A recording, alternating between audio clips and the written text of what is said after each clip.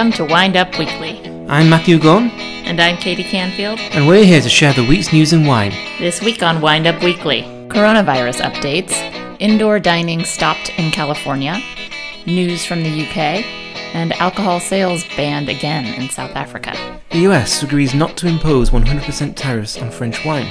Another celebrity wine, this time Cameron Diaz. New wines from Bollinger and Torres. Man arrested in the UK for drinking carrot juice.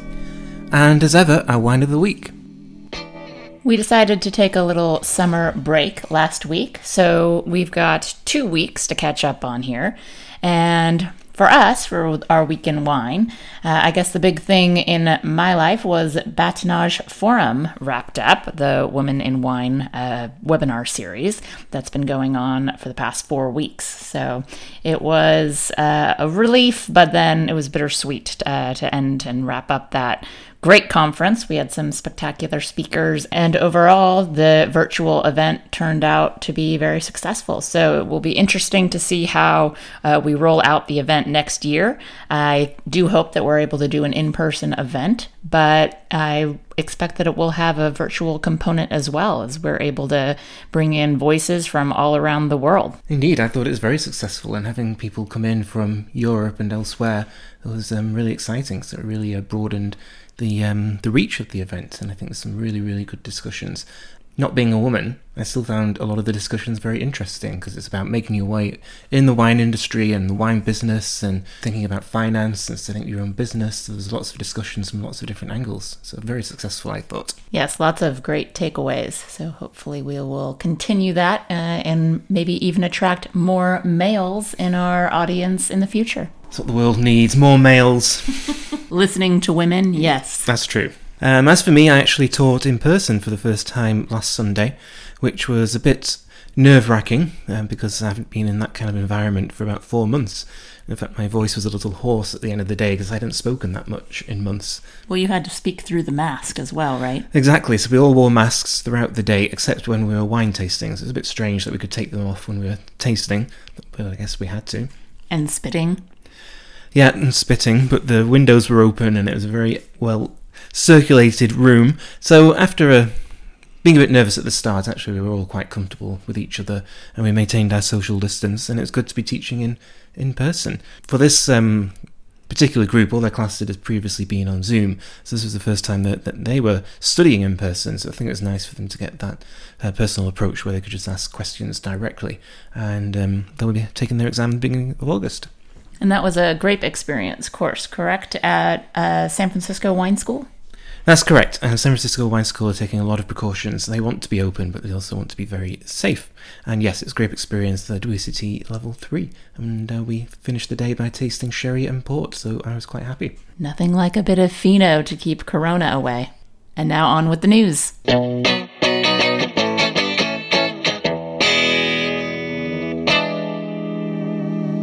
A few coronavirus updates for you. As economies have reopened in the last few weeks, incidences of positive COVID-19 tests have increased with significant spikes, particularly in the U.S. Even Donald Trump has been wearing a mask. Here in California, a statewide ban on gyms, indoor dining, and bars was ordered, although bars that can serve food and have outdoor seating remain open. Hong Kong has also tightened its restrictions, with evening dining prohibited. Yes, I was talking to the manager of our favourite bar, Ernie's, which is not yet open, and I asked her what the logic was, that if a bar serves food, it can stay open, but if it doesn't serve food, it can't stay open. And she said there is no logic. Let's look at the UK. The impact of coronavirus can be seen in the news that bar and restaurant sales are down 40% on this time last year. This is in part due to the fact that only 17% of restaurants reopened on the weekend of 4th and 5th of July, as was permitted, compared to 70% of pubs. In fact, the decline in sales compares favourably to other countries, such as the US. The cautious approach of many restaurants is seeing them reopen gradually, and the industry is hopeful that sales will grow when, or if, things get back to more normal. The food industry has also been helped by the Chancellor's decision to cut VAT for food in pubs and restaurants to 5% from the regular 20%, although this doesn't help establishments whose business is based on sales of alcohol rather than food. So it's that, again, that drink-food divide. Yes, however, restaurants in the UK have not been helped by the number of no-shows since reopening.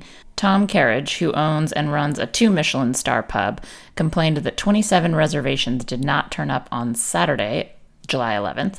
He wrote that you are the worst kind of guest and you are putting jobs at risk. His complaints were echoed by others in the industry who also said they had issues with no-shows.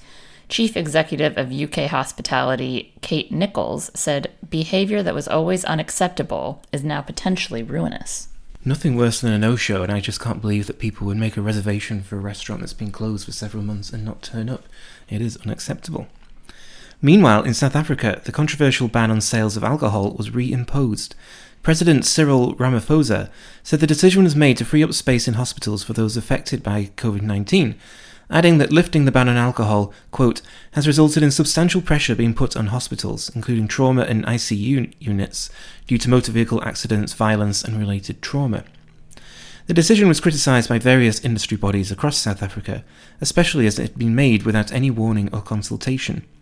They argued that alcohol-related traumas and accidents were long-standing issues which the government had not properly addressed. And they also noted the economic impact of the ban, stating that 3.4 billion rand had been lost in taxes during the ban, as well as the risk of 18,000 jobs due to the ban. Well, more bad news for South Africa and their drinks industry.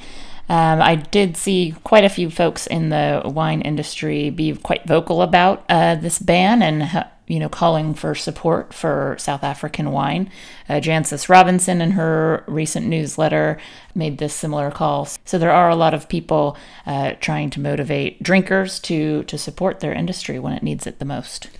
Yep, I have no problem drinking more South African wine. None whatsoever.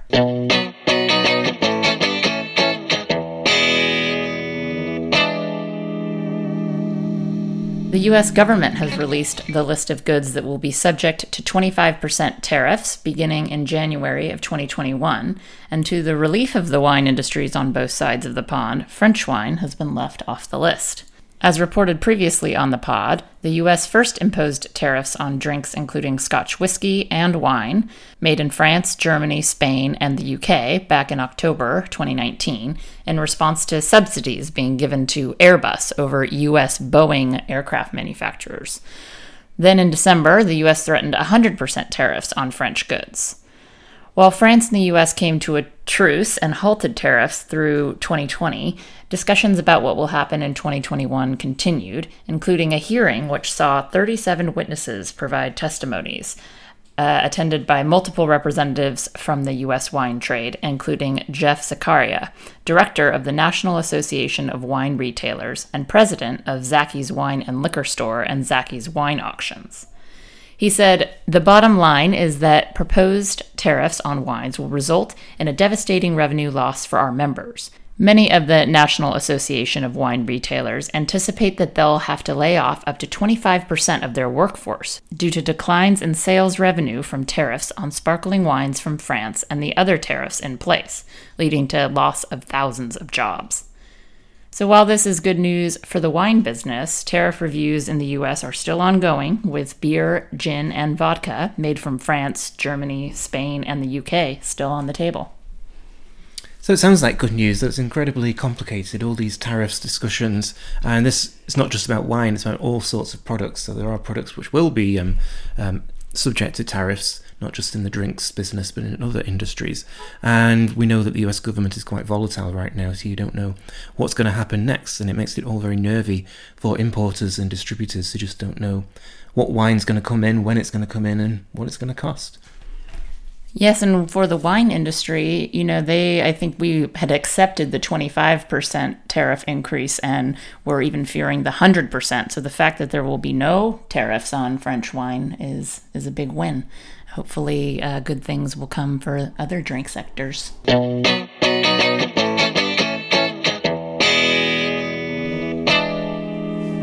And yet again, we report on another celebrity wine brand, this time coming from Cameron Diaz, in collaboration with US fashion entrepreneur Catherine Power. It's called Aveline, and there are 2 wines in the range, a Spanish white and a French rosé. Besides the celebrity appeal, the marketing angle is that it's made from organic grapes and is transparently labelled. The back label simply states, "Made with organic grapes, free from added sugar, artificial colours, concentrates, vegan friendly. Which isn't particularly transparent about what goes into the wine or how it's made, but it is some information. The white is made from Macabeo, Malvasia and Xarel-lo, while the rosé, labelled Vin de France, comes from Provence and is made from Cinsault, Grenache, Cabernet Sauvignon, Syrah and Caladoc, both wines for retail for $24. And Katie, this is all about the marketing, I think. Indeed. Diaz's promotion is all based around the grapes being organically farmed, which she sees as being unique, even though it's not that rare for a $25 bottle of wine. And also about transparency, knowing what's in the wine, even though there isn't that much information. Not even where the wines are from, other than Spain and France as country designations. Right, I was reading about this new project of Camarine Diaz, and it's just like, these are organically farmed grapes, it's all about place, it's unique, no one else is doing this, and then you look at the bottle and it just says Wine of Spain and Vin de France, and you're like, well, where's it from? And it doesn't actually have the grape varieties on the label either. That's why I think it's more about marketing than substance. And someone I follow on Twitter, called Sarah Phillips, who works at Florida Wine Academy, spotted the rosé in Whole Foods, on sale for $18, so even though it's only just been released, it's on sale already. And so she bought a bottle. Her conclusion was that it was worth $10 or $12, and that it was fine, and that it's grassy, tastes of lemons, has moderate acidity, and quite a short and sour finish. Her husband's verdict: can't believe that's what it costs, garbage. It's harsh. Intrigued by these comments, I went to Whole Foods this week, but fortunately or unfortunately, I couldn't find it.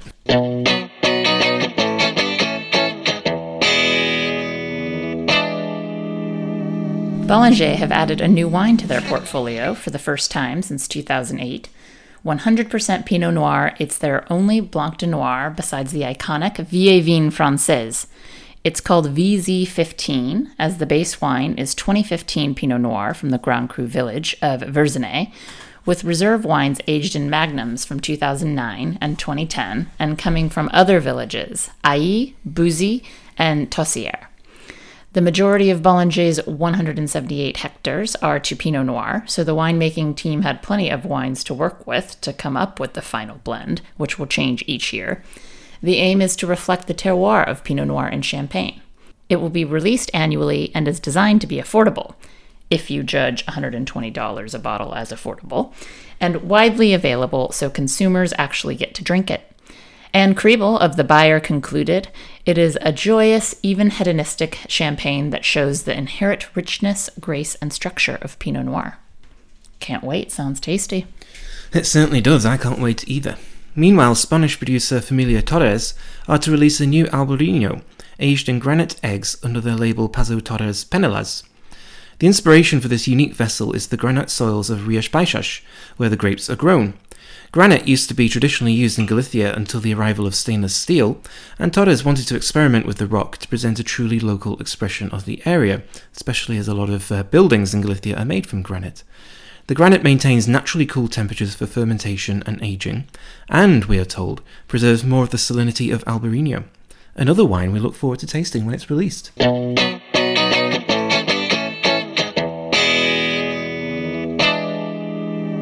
Probably my favorite story of the past couple of weeks. This is quite bizarre, and it comes from the UK, where a man in Buckinghamshire was fined for drinking carrot juice. Shop owner Alex Snowball, a 33-year-old teetotaler, poured the carrot juice into a Foster's can and drank from it in a no-alcohol zone to test the police's monitoring of the area and the enforcement of the law. Turns out, they were monitoring the area too well for Snowball, as they promptly fined him £60 despite his protestation and demonstration that he was not drinking alcohol, but carrot juice. Refusing to pay the fine, he was taken to court where he was found not guilty despite being deliberately awkward with the police. However, that verdict was overturned on appeal as the judge deemed he didn't have to be drinking alcohol for his behavior to be considered antisocial. He was ordered to pay the council's legal fees, which amount to around £8,000. That's an expensive can of carrot juice, isn't it? I would have just gone with the £60 they originally fined. Yes, he seems to have a very strong principle, and he's had problems with the police before, not approving of their behaviour. And so I think he was trying to make a point, not just about alcohol, but about the police. And he seems to have come off far the worse. But he'll have good eyesight with all that carrot juice.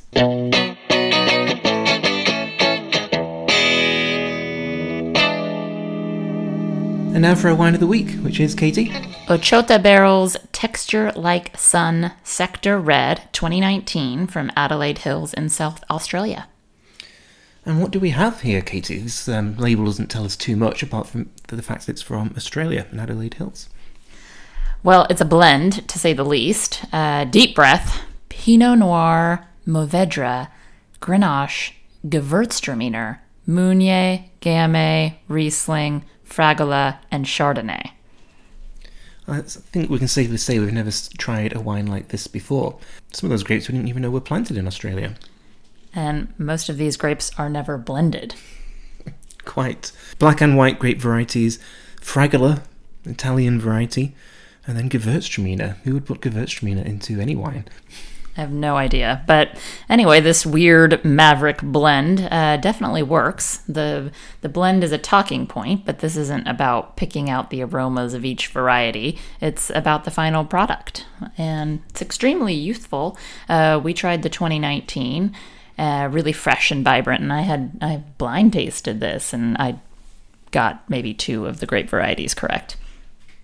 Yes, you mentioned Pinot Noir and Gamay. I remember that. I think you mentioned Grenache as well. So Yeah, okay. Yeah, but you didn't mention the Gewürztraminer. Oddly enough. It's pale in color, light-bodied, crunchy, and juicy, and it's got really nice texture to it. This isn't just an easy, fruity red, but I would suggest drinking it chilled. It was great on a warm summer day, so act now while it's in season. Yeah, it's $40, and those grape varieties aren't actually mentioned on the labels. They don't make a big deal of it and kind of market it as being this quirky blend. You just have to go to the website or the distributor's website to find out. So it is just what it is. It's a kind of a Beaujolais Loire style red, which is really fresh and fruity, and just that beautiful texture to it. And it is called Texture Like Sun, and I think that's a very appropriate name for the wine. Cheers to that. So that's it for Wind Up Weekly this week. I'm Katie Canfield. I'm Matthew Gaughan. Join us next week for another Wind Up. And in the meantime, we ask that you please rate and review us on Apple Podcasts. That helps other listeners searching for the news in wine to find us. Especially if the reviews are positive. That's right. See you next week. Cheerio!